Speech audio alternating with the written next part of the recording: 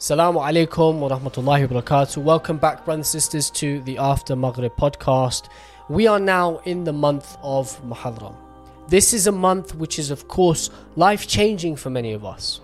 We use this month to connect not just with the story of Abu Abdullah al-Hussain, but also the lessons, the legacy that we learn from his life.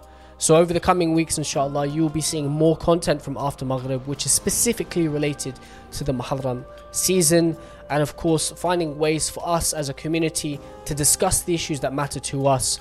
And of course, to find solutions for problems that we face. All, of course, within the best of our ability. And of course, inshallah, with the purest of intentions. Welcome to the After Maghrib podcast, brought to you by Ahlul Bayt TV.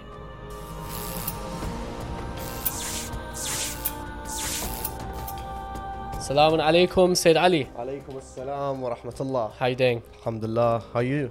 Alhamdulillah, I'm good. The season of Abu Abdullah al-Hussain is upon us. It is indeed, and inshallah we will try to do our very best to give justice to Imam al-Hussain during the upcoming podcast, including today's. And should we tell the viewers what we wish to discuss today? Yeah, I think, well, before we do that, of course, before we go any further, a huge thanks to everyone at home for engaging with the podcast. We've released a few episodes now, and alhamdulillah, the feedback has been very, very interesting, I think, for us, both in public and in private. And I want to thank everyone, no matter what sort of listener you are, if you're involved in the community, if you're not, if you have a status or a sort of position in the community, or even if you don't, your feedback is equally as valuable to us. And, you know, I just want to thank you. And if you're enjoying the content, please subscribe to the After Maghrib channel. We want to hit 1,000 subscribers by the end of the year, inshallah. So that is our goal, but we need you to help us get there. Today, Sayyid Ali, we're talking about Abu Abdullah al-Hussain.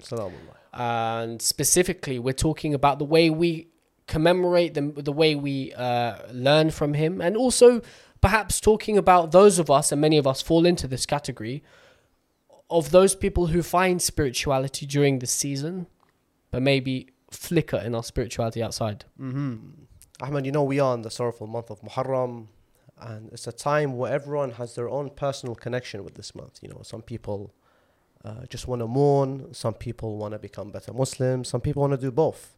And then, you know, there are other people who just turn on during these 10 nights. So, I you know, you mentioned everyone has their own way. You know, it's like seasonal. Yeah. Where, you know, some people get attached to the month of Ramadan. But the more importantly for Shia, they have this sort of bigger attachment when it comes to the month of Muharram. And I believe it's because they know what Imam Hussain means to them. And they have this connection. Now, I'm not saying they don't have that connection directly through Allah, but it's through Abu Abdullah and Ahlul Bayt that we connect to Allah subhanahu wa ta'ala. So I've seen this like sort of rise in, I don't know if it's the right term to use, but I'm going to call them part-time Muslims, if it's fair. I hope I don't offend anyone listening to this.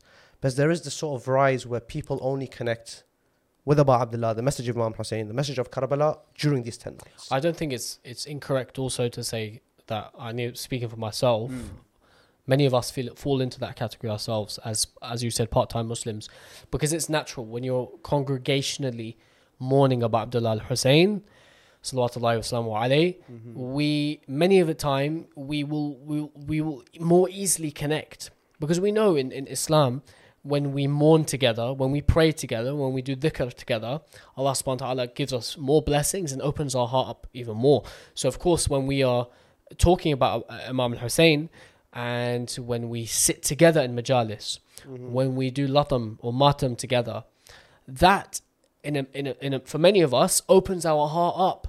And it's not, in my opinion, it's not a bad thing. If anything, to us, it should be a beacon of hope, like a kind of flickering candle in your heart, which says that there is hope inside you. There is some softness in your heart, which is pulling you towards Abu Abdullah.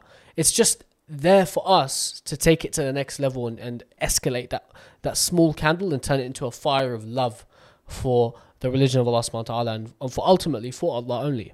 Of course. And in no way am I saying, for example, I am or you are or anyone's better than anyone. But it's something that I've always thought about, because, you know, Imam al-Hussain was more than just these 10 nights. And Imam al-Hussain is someone who is bigger than just Aza or everything. You know, because we know, for example, like even during the Battle of Karbala, he stopped to pray Salah. Yeah, there's all these things. And when I say about part-time Muslims, let me just make it clear, I am not a full-time Muslim. We try to be. We try to be. We try Our to goal be. is there, inshallah. I love the fact how Imam al-Hussain brings them back to that path, brings them back to Allah subhanahu wa ta'ala. And I don't know if it's, for example, the community's fault. I don't know if it's, the majalis is what's attracting them or taking them away from the centers. But just to see them attend the 10 nights, just to see them, dressing in the black, mourning about Abdullah and Hussein is something amazing. Just to see Imam Hussein, how he brings everyone, no matter how far you've gone, how much, some people lose their way in life. But Imam Hussein brings them back and back year after year. The message of Imam Hussein is infectious, in my opinion. I think that there's so many things for us to take away with. And even if you at home are not fully connecting with the majalis, you don't fully get it. Like, you go, your goal is there. It's okay. If you're unable to shed a tear for Imam Hussein at this stage, it's okay. Don't worry about it. You see people posting poetry. You see people reciting latmiyat. You see people sharing videos, tweeting Ya Hussein, all sorts of different things. And you feel, where do I fit into this community? Wallah, it's absolutely fine. As long as your goal, your niyyah is there to get to the stage where Abu Abdullah is a critical and crucial part of your life. Because we know him as Safinatun Najah, the Ark of Salvation. Imam al-Hussein will take us from where we are to where we need to get to. The Imam al-Hussein is our salvation in dunya and in akhirah, inshallah. So, it's a big reason why I think many of us fall in love with this season. You just, I think, hit the nail with the hammer. Fall in love, and Hussein is literally the meaning of love. I once wrote some poetry. I was like, every love has an ending, except for the love of Hussein. Aye. And I think it's that love that brings everyone towards, the majalis, towards the azar, towards the service. And what's so beautiful about serving Imam al-Hussein is that no one loves to be called a servant, but everyone dies to be called a servant of Imam al-Hussein. MashaAllah. And it's, again, even those people who are not really connected with the faith, those people who are not really, doing the wajibat all the time, it is because of Imam al-Hussein they are coming back. And they are doing the wajibat. And in fact, they're doing even more. They are doing the mustahabbat. It's just to think how Imam al-Hussein has changed the world. It's crazy. It's crazy. There are so many people who look at us and they say, you Shia, why do you care so much about Hussein ibn Ali? Why do you come every single year? All you do is talk about Imam al-Hussein. You want to know why we talk about Hussein ibn Ali so much? It's because we learn from him. It's because we remember that Abu Abdullah al-Hussein has a legacy. And those who understand Imam al-Hussein's legacy understand that if you see something in the story of Imam, you can apply it to your life.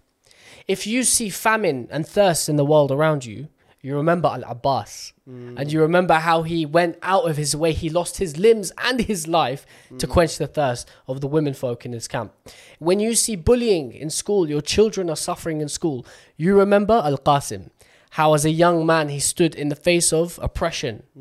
And he stood tall, regardless of any aggression or violence that he was faced with. And when you see domestic abuse, when you see violence or disparities amongst genders, you remember Zainab, salamullahi alayha. And we remember how she stood tall in the court and she addressed the people like a lioness, the daughter of Ali ibn Abi Talib. And we remember that not just the rights of women, but we acknowledge the power a woman can hold in today's day and age. These lessons are not there for us to just come and commemorate on a seasonal basis, but for us to take and to implement, at least in my humble opinion, into the rest of the year and into wider society. Indeed. But Said, of course, many of us, we're talking about this concept of part-time Muslims, many of us struggle to find that connection between the 10 nights of Muharram and, of course, Arba'in and wider society. I go to my job and in the evening I'm going to Majalis. Yeah. How do I bridge that gap between what I'm hearing and what I'm seeing outside of the Majalis? It's a beautiful question you ask, because I think it's something I can relate to myself personally. It's, especially like during the month of Muharram, it's life becomes more than just the 10 nights majalis. So you sort of live every moment of the sorrowful nights, all the way until the day of Arba'in, till after Safar. And you sort of continue. So, I spoke about people being part-time. But even those part-timers become full-timers when it comes during these nights. So, for example, we can start our day off listening to Ziyarat Ashura. And, this opens the heart. As much as sad to listen and understand the words that's being said in the ziyarah, it really opens the heart. And once you hear the ziyarah from the morning, you've sort of set tone of how the evening, so you've like sort of prepared yourself to go towards the majalis. And throughout the majlis and the morning of Ziyarat Ashura, you go to your day-to-day work, you're dressed in black, you're still feeling that morning emotion, and your thoughts are still about what you heard in the majalis the day before. And so it's more than just lessons during the majalis itself. So you bring the example of drinking water, remembering the atash, and it's something so beautiful that even outside of the 10 nights of Muharram, or even outside the month of the Muharram and Safar, whenever you drink water, automatically you think, Ya Hussain. Ya Hussain. And I just remembered a beautiful organization called Who is Hussain? Drink water, think Hussain. And it's an amazing message. It's an amazing message. It is. It's interesting as well, especially when we talk about the concept of using, I know you mentioned reciting Ziyarat Ashura at the beginning of the day. I think something like that, small thing like that, can make a difference to long-term change. Because in my opinion, the month of Muharram as a trigger, or maybe as a catalyst, should be used to find small changes you can make in your life. What is about Abdullah if he's not sacrifice? What's his message if it's not giving? You give something which you wouldn't usually give, or you take away something which you love. I think during these nights your heart becomes softer, and you are less, it's less about shall I say, enjoying the day. It's more about accomplishing what the task is, getting it done, whilst not being too energetic about it, because your heart softens, so everything changes around you. What you do at home, how you speak with people, even how you look at yourself. So normally you always try to always smile, be energetic, that softness. But say this, in my opinion, I think it goes one step further, because of course these are the things that we'll do whether or not we fully connect with Abba Abdullah. Do you get me? So we'll wear black and we'll feel sad and so on and so forth, as we should, 100%. But there are small things I think we should take into account every year, and small things we can sacrifice. Okay, I've possibly misunderstood the conversation here a little. I don't think give me one example. I'll give you one. Okay, example. So as an example, let's say something small in your life you want to get rid of. Something which is not too, let's aim for something in your life you want to get rid of. It doesn't have to be too magnanimous to the point where you think, oh, this is a mammoth task, I can't do it. But it doesn't have to be so easy to the point where you think this is really easy for me to stop doing or to start doing. As an example, if you're listening to music, and you stop listening to music during Muharram every year, but you restart after Muharram, as many people do, let's go that one step further. If you're watching something you shouldn't be watching, doing something you shouldn't be doing, that goes for men and for women, use this chance, this opportune moment, to take into account the sacrifice that you'd make in previous years, or even not. But apply what you learn and what you cry for and what you mourn for in the night, apply that to the day. Do things that you wouldn't usually do. Stop doing things that you would usually do. Do you see what I mean? I think those are the things which are critical for us to do in these days. I sort of understand your point now. And you mentioned something. You mentioned music, and music is a huge problem. And I respect the fact that people actually turn it off completely. At least for the first 10 nights of Muharram, it's completely turned off, and it's something I have high respect for. But it's a shame that people continue back to the music just as soon as Ashura is off. And I really hope people can change and learn that, Muharram and Imam Hussain and the message of Allah is not just 10 days, and it's not just 30 days in Ramadan, for example. It's your day-to-day life. being a Muslim, Yeah. in particular being a Shia Muslim, you always have to be one step ahead, do one step more than everyone else, in all honesty, because we have the best of examples. And we can always relate to the best from the Imam, from the Ahlul Bayt alayhi wasalam. And, they speak so heavily against music, for example. But unfortunately, people still listen to it after the 10 nights. That's one thing I think the youth, or this, sorry to use the phrase again, the part-timers, they just turn off during the 10 nights. Yeah. But it's not just music, there's other things. It is, They stop talking to the other gender. They stop going out, for example, to have fun with the boys or the girls with the females. It's let's try to do more. I mean, you mentioned music. Personally speaking, I can relate to this. I used to struggle with music a lot growing up. Music is an addiction, and if you've not faced it, I cannot imagining you struggling with music. No, music, honestly speaking, is addictive. It's a drug, and many people we have to understand, because we don't want to sit here looking like people who are like, what do we call it? Like, I can't remember the word, but people who like looking down. We don't want to be condescending in the way we approach this, because we have to understand that many people involuntarily listen to music. You're born into a culture. You don't live, for example, in Muslim areas. Some people do. But even then, we go to schools. We're surrounded by it. We go shopping. We're surrounded by it. We turn on the radio in the car. We're surrounded by it. YouTube adverts. Everywhere you go, you're faced with music. Correct. When I was about when I was maybe 16 or 17, I was one of those part-timers when it came to music specifically. Every Muharram, from a young age, my parents, and credit to them, they, alhamdulillah, may Allah bless them and lengthen their lives, always would tell me, this is what you should be doing, and don't just stop in Muharram, stop for good. In those days, it was really easy, I think, to get around listening to music and being caught. But it must have been when I was about 17, I heard a lecture in my local centre, and it was on the night of Ashura, the night of the 10th, and it was a youth seminar. And this just goes to show why youth seminars are so important outside of the majalis itself. And someone asked a question about how can I take something away from this night, Ashura night, and apply it to my life.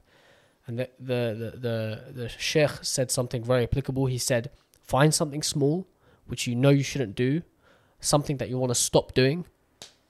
Just make that niyyah tonight. Abu Abdullah will be there. He'll help you. He's the witness to your oath. Do you see what I mean? I went home. I deleted all the songs off my phone one by one. It took me a few hours. But I remember that day, and it was, for me, it was a revelation. I'm not going to lie. I had a relapse here or there, but that was, for a short period. And once you make that first step, it becomes so much easier. And it's not just music. It's other addictions. We talk about drug addictions all the time. We talk about, substance abuse. But outside of that, addictions in today's day and age, like social media, talking to the opposite gender. We always talk on this podcast how easy it is to talk to girls on social media, for girls to talk to boys. It's an addiction.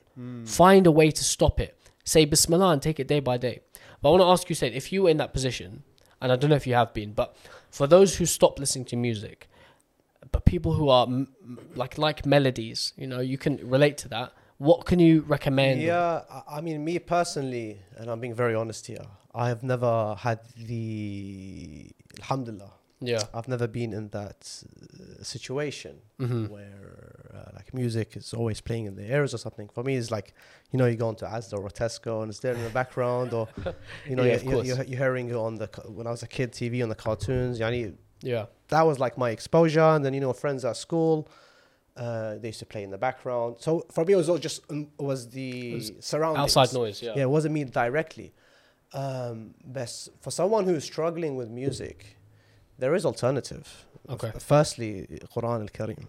That's before I get into anything else.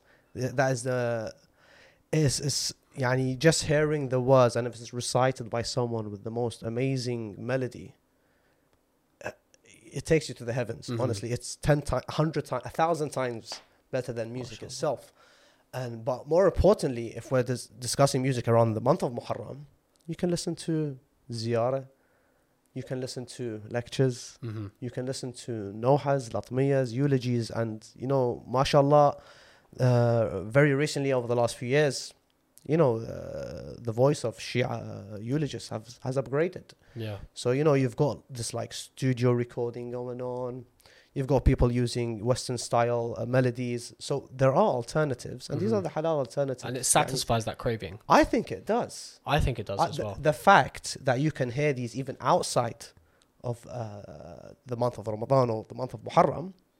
Do you know, I think that's a really good point, because specifically speaking, and I know we're going to come to the discussion of as a diary in future conversations, but I believe, and I may be wrong, but I believe there's a hadith where there's Imam al-Baqir alayhi salam gathers around 100 to 120 eulogists with the most beautiful voices. And he says to them, disperse into the lands and tell the people the story of my grandfather using your voices, because that will connect to people.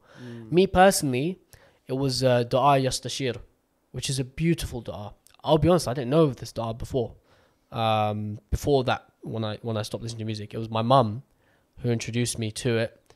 And it was a bit of a weird backstory, but she had a dream of my marhuma auntie reciting it, my dad's sister, and she came and she told me, she said, we're going to listen to this every day, I want you to learn it. So I learned it. And I had that craving for something melodic. Do you see what I mean? Allah bless us all. That's beautiful. Yeah, I mean, and it's those things that you start picking up a lot of information. You learn about other cultures, other languages, other ways of mourning, other ways of grieving, poetry. There's so many beautiful insights which you can pick up. But I think obviously music is one angle, one element, but it's as a story or as a concept, the sacrifice that you make is applicable to so many other things. I mean, music, it's one of many. Yeah. You've got music, you've got interacting with the opposite gender. I think that's the biggest one, to be honest, because of the age we live in, especially on social media and this new word we came up with, digital hijab. Yeah, it is so easy. Like, I think even during the month of Muharram, people are still speaking with the opposite gender, and the excuse of we're discussing, I don't know, Karbala, we're discussing majalis or whatnot. But even that, I'm not. We aim to get rid of it completely. But if you can't, at least take it 10 steps lower.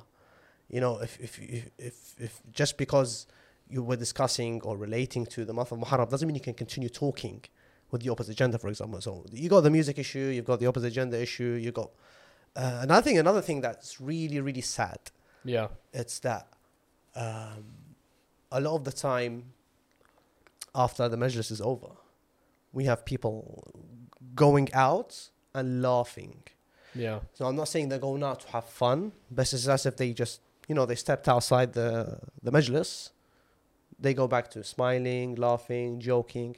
And I think that's something that also should be avoided, because if that's something you avoid, it will change you. It's very easy to turn a majlis into a social affair. And, I haven't seen these guys, reunion, and you're having fun. And even, to be fair, it goes with all age groups. Yeah, I remember when I was a kid, they used to say, for example, don't joke, don't laugh, don't smile. Of course. I know I smile quite a bit. It's a bit in my nature. It's not a bad thing, Said. But they even went as far as telling me, don't chew gum during, for example, the month of Muharram.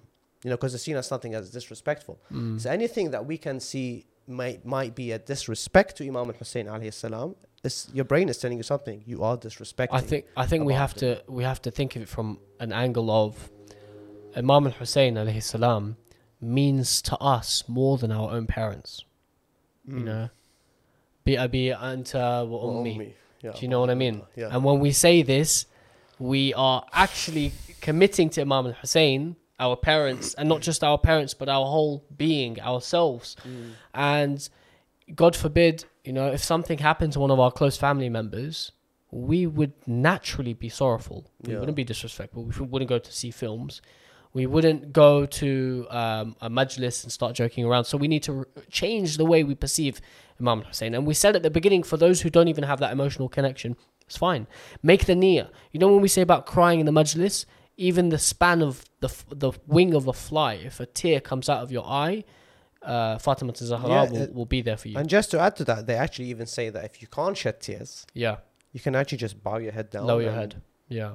That's sufficient enough. You get the same reward. But Said, let me ask you, if someone at home is listening to this right now and has this in their heart and they think, I really want to connect this Muharram, even outside of the 10 days, but I struggle. I just, it doesn't click with me. Like it does, I'm falling out of love, but I know I shouldn't be. What would you have to say to them? Can you give me an example? If someone's listening to this, they think they go to the majlis every time, they look around, they see 200, 300, 400 people crying, and they're just thinking, where do I fit in? Because there are people like that. There are people who think, I don't feel like I'm fully a part of this. Outside of this majlis, I have my own identity, I have my own life. But I know there's in my heart, I'm here, I want to make benefit of it. I want to change the way I look at it. What would you have to say to that? I think, number one, they're not alone. There are many who fall into that category, even sometimes ourselves. Yeah. Like, sometimes I can go to majlis, one day I can be like seriously, heavily, emotionally, like into it, upside down.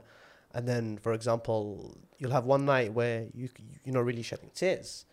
And you look around and you say, what have I done wrong? Sometimes I think like there's no tears coming out. Sometimes I'm like, have I done something wrong? Has something like affected? Because I've always heard, like, for example, like if you do something that's not accepted by the Ahlul Bayt, it's very rare that you'll actually shed tears for them. So sometimes I have that thought. So never everyone's alone when it comes to this. But I believe if they can understand fully why we are mourning, they will have that connection. Because a lot of people, and I think myself back in the day, all I knew was, for example, thankfully I was raised in the household that I am in, and I'm grateful to my father and everything. But there were some points where I'm like, things don't make sense. Or, for example, shisma. I use the Iraqi term there, shisma. I mean, what do you call it? What do you call it in English?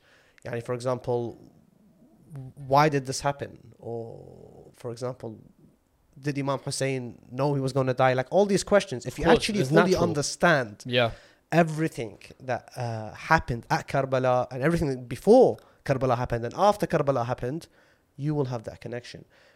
Because a lot of times that I feel like people who don't have that connection with the nights of Muharram or the message of Imam Hussain, they don't really know what happened at Karbala. All they know, they grew up, is Imam Hussain died. He was killed by someone called Yazid. And Zainab went along to become captain. So they don't know everything. And all they know is those small things. Honestly speaking, Sayyid, sorry to interrupt you. I was going to say, like, I think it's okay for that. Like, I don't mean it's okay to not know everything. Of course, if we have the opportunity, we need to know as much detail as we can. But there are so many disputed elements. But the main thing is that we live in a world now, 21st century society. Now more than ever, does our generation within our community and the wider outside society need to know about Imam Hussain. They do, and we don't have excuses. By the way, the fact that you say we live in the 21st century, we have every resource available to us. Yes, be it the internet, exactly, be it YouTube, be it Apple Podcasts. I'm very sure there are lectures, and there are sermons, and there are everything that has to do with Karbala available online. My point specifically in regards to this is you made a really nice statement when you said we need to understand why we are mourning. Because Imam Hussain, when he said Hal min nasirin yansuruna, he's not just talking to the people around him on that day, 10th of Muharram, all those years ago. He's talking to us today because we see greed and capitalism in society. Do we not think that people who are struggling with poverty would be in need of Imam Hussain for hope? We see, for example, war and famine, destruction, left, right and centre. Do we not think that people who are war-torn, refugees, asylum seekers can benefit from the message of Imam Hussain? Even for us, our day-to-day lives, alhamdulillah, we're settled and we're comfortable and all of Allah's blessings to us. Even in our lives, when we see some form of oppression, we see some form of injustice, we learn from Abu Abdullah that stand up, don't take it. Stand up and speak up. And these are the lessons which I think the wider world needs to know. It's all well and good talking about Mahatma Gandhi and Mother Teresa and so on. But Imam al-Hussain, we truly believe, will give us that and more. Do you see what I mean? So I think when we understand that Imam al-Hussain and the concept of mourning goes beyond what our community and what our families have taught us, and Imam al-Hussain's message is ultimately universal, which I know is a cliche term, but his universal message is such that even the most kind of the skeleton details of his story should and will inspire the wider world. But it's our responsibility to get it out there. It is our responsibility. And you said something by the way, so amazing, and it really makes sense, yani, for people to go out and search and research and try to understand what happened at Karbala, because at the end of the day, what happened at Karbala was a tragedy. Of course. But what was the reason for Imam Hussain to come out? Like, people don't know why he came out. All they know is someone killed the grandson of Rasulullah, and like I said, by Yazid. And but it was more than that. He actually came to restore the faith of Allah and bring back the teachings of his grandfather Rasulullah sallallahu alaihi wasallam. And he sacrificed himself and his family in the way of Allah subhanahu wa ta'ala. So had it not been for that sacrifice, had it not been for, Imam al-Hussein, where even when Tafl al-Radi' was gone, and he said, Rabbi khudh hatta tarda, God, take all you want until you are satisfied. Like, he gave everything. His family, himself, he even knew his women are going to go captive. Like, he gave everything for Allah subhanahu wa ta'ala. So had it not been for Imam al-Hussein, Sayyidina Zainab says, Ma ra'aytu illa jamila. Had Imam al-Hussein not done this, there will be no Islam. Realistically, there will be no Islam. Yeah, absolutely. So we are grateful and thankful, and this is one of the reasons we remember him. And we have to remind ourselves, and I'll ask you as my brother to always keep me on that path, nudge me, remind me together, inshallah. And we should do that for each other, because there's so many of us, our friends, our community members, who are struggling. And it could be your mental health, you could be struggling at work, you could be struggling in your marriage. But these are things which we have to find a connection between our day-to-day issues and problems, and connecting that with the story of Abu Abdullah al-Hussein. I believe that for every issue we have in our lives today, there is an answer. If we're talking about miseducation, misinformation, how people are being misguided, because of course this is a huge issue right now in wider society. We look at the companions of Abu Abdullah, that although it's a minority, there are those who remembered the truth and the rightful message of Imam Hussein and stayed close to him. And where did that take them? That took them to salvation, to the ultimate promise, the tranquil soul that we yearn to be, and that Allah subhanahu wa ta'ala talks about in the Holy Quran. And of course we know through tafasir that it's referring to Imam Hussein. But we yearn to be tranquil in our dealings. And, as much as we would love to, let's be frank. And I say this like to all my like friends and family. They're probably so bored of hearing it from me. But over 1,400 years, 0.00001, or if you're not UK, 0.0001% of people who have ever believed in Shi'ism or the message of Abu Abdullah have ever visited Karbala. We are such a minute population of people who have had the blessing to go. And of course, we love to go every year. We would love to visit him all the time.